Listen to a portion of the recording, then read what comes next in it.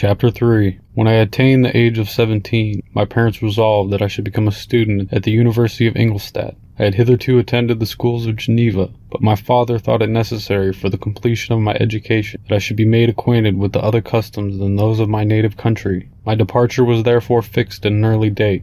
But before the day resolved upon could arrive, the first misfortune of my life occurred, an omen, as it were, of my future misery. Elizabeth had caught the scarlet fever. Her illness was severe, and she was in the greatest danger. During her illness, many arguments had been urged to persuade my mother to refrain from attending upon her. She had at first yielded to our entreaties, but when she heard that the life of her favorite was menaced, she could no longer control her anxiety. She attended her sickbed. Her watchful attentions triumphed over the malignity of the distemper. Elizabeth was saved, but the consequences of this imprudence were fatal to her preserver. On the third day my mother sickened. Her fever was accompanied by the most alarming symptoms, and the look of her medical attendants prognosticated the worst event. On her deathbed, the fortitude and benignity of the best of women did not desert her. She joined the hands of Elizabeth and myself. My children, she said, my firmest hope of future happiness were placed on the prospect of your union. This expectation will now be the consolation of your father. Elizabeth, my love, you must supply my place to my younger children. Alas, I regret that I am taking from you, and happy and beloved as I have been,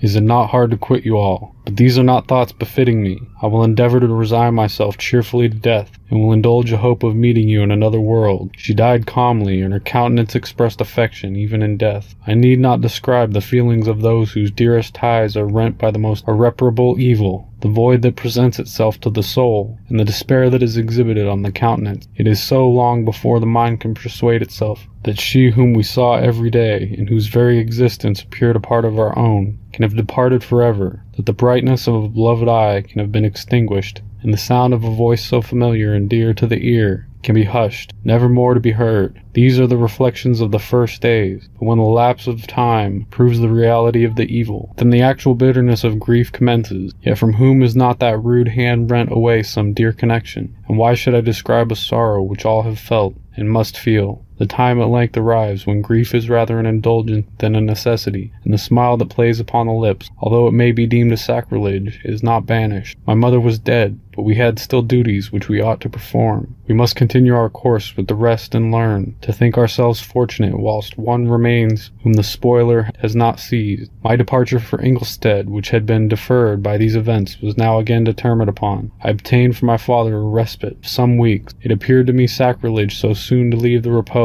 akin to death of the house of mourning, and to rush into the thick of life. I was new to sorrow, but it did not less alarm me. I was unwilling to quit the sight of those that remained to me, and above all I desired to see my sweet Elizabeth in some degree consoled. She indeed veiled her grief, and strove to act the comforter to us all. She looked steadily on life, and assumed its duties with courage and zeal. She devoted herself to those whom she had been taught to call her uncle and cousin. Never was she so enchanting as at this time, when she recalled the sunshines of her smiles, and spent them upon us. She forgot even her own regret in her endeavors to make us forget. The day of my departure at length arrived. Clerval spent the last evening with us. He had endeavored to persuade his father to permit him to accompany me, and to become my fellow student, but in vain. His father was a narrow-minded traitor, and saw idleness and ruin in the aspirations and ambition of his son. Henry deeply felt the misfortune of being debarred from a liberal education. He said little, but when he spoke I read in his kindling eye, and in his animated glance, a restrained but firm resolve not to be chained to the miserable details of commerce. We sat late. We could not tear ourselves away from each other, nor persuade ourselves to say the word farewell. It was said, and we retired under the pretense of seeking repose, each fancying that the other was deceived. But when at morning's dawn I descended to the carriage which was to convey me away, they were all there. My father again to bless me, Clerval to press my hand once more, my Elizabeth to renew her entreaties that I would write her often, and to bestow the last feminine intentions on her playmate and friend. I threw myself into the chaise that was to convey me away, and indulged in the most melancholy reflections. I, who had been surrounded by amiable companions, continually engaged in endeavoring to bestow mutual pleasure. I was now alone. In the university whither I was going, I must form my own friends, and be my own protector. My life had hitherto been remarkably secluded and domestic, and this had given me invincible repugnance to new countenances. I loved my brothers, Elizabeth and Clerval. These were old familiar faces, but I believed myself totally unfitted for the company of strangers. Such were my reflections as I commenced my journey, but but as I proceeded my spirits, and hopes rose, I ardently desired the acquisition of knowledge. I had often, when at home, thought it hard to remain during my youth cooped up in one place, and had longed to enter the world and take my station among other human beings. Now my desires were complied with, and it would indeed have been folly to repent. I had sufficient leisure for these, and many other reflections. During my journey to Ingolstadt, which was long and fatiguing, at length the high white steeple of the town met my eyes.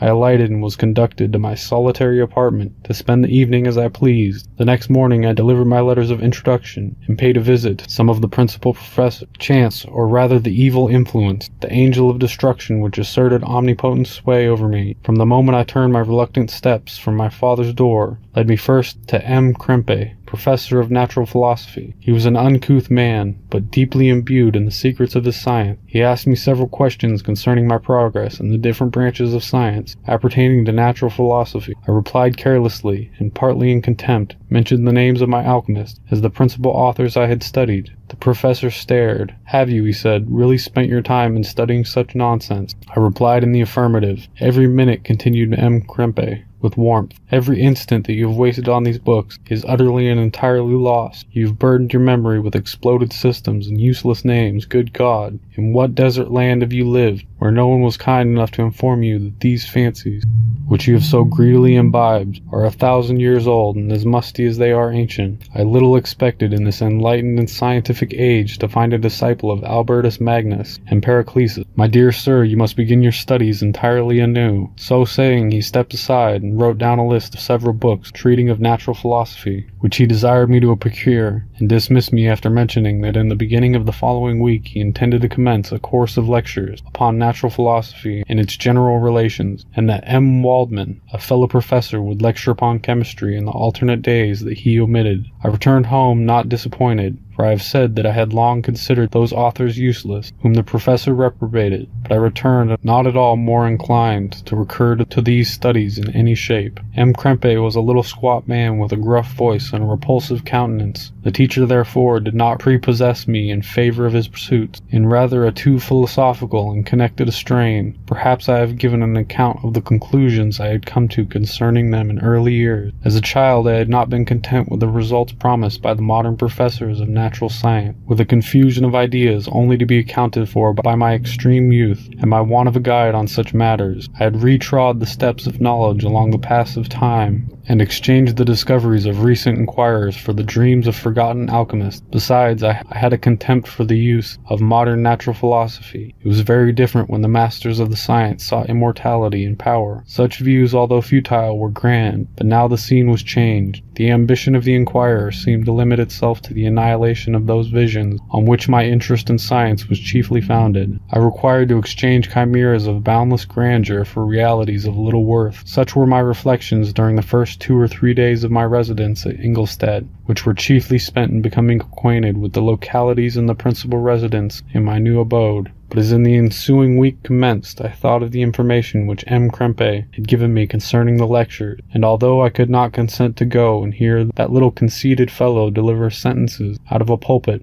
I recollected what he had said of M. Waldman, whom I had never seen, as he had hitherto been out of town. Partly from curiosity and partly from idleness, I went into the lecturing room, which M. Waldman entered shortly after. The professor was very unlike his colleague. He appeared about 50 years of age, but with an aspect expressive of the greatest benevolence. A few grey hairs covered his temples, but those at the back of his head were nearly black. His person was short but remarkably erect, and his voice the sweetest I had ever heard. He began his lecture by a recapitulation of the history of chemistry, and the various improvements made by different men of learning, pronouncing with fervor the names of the most distinguished discoverers. He then took a cursory view of the present state of the science, and explained many of its elementary terms. After having made a few preparatory experiments, he concluded with a panegyric upon modern chemistry, the terms of which I shall never forget. "The ancient teachers of the science," said he, "promised impossibilities, and performed nothing. The modern masters promise very little. They know that metals cannot be transmuted, and that the elixir of life is a chimera. But these philosophers, whose hands seem only made to dabble in dirt,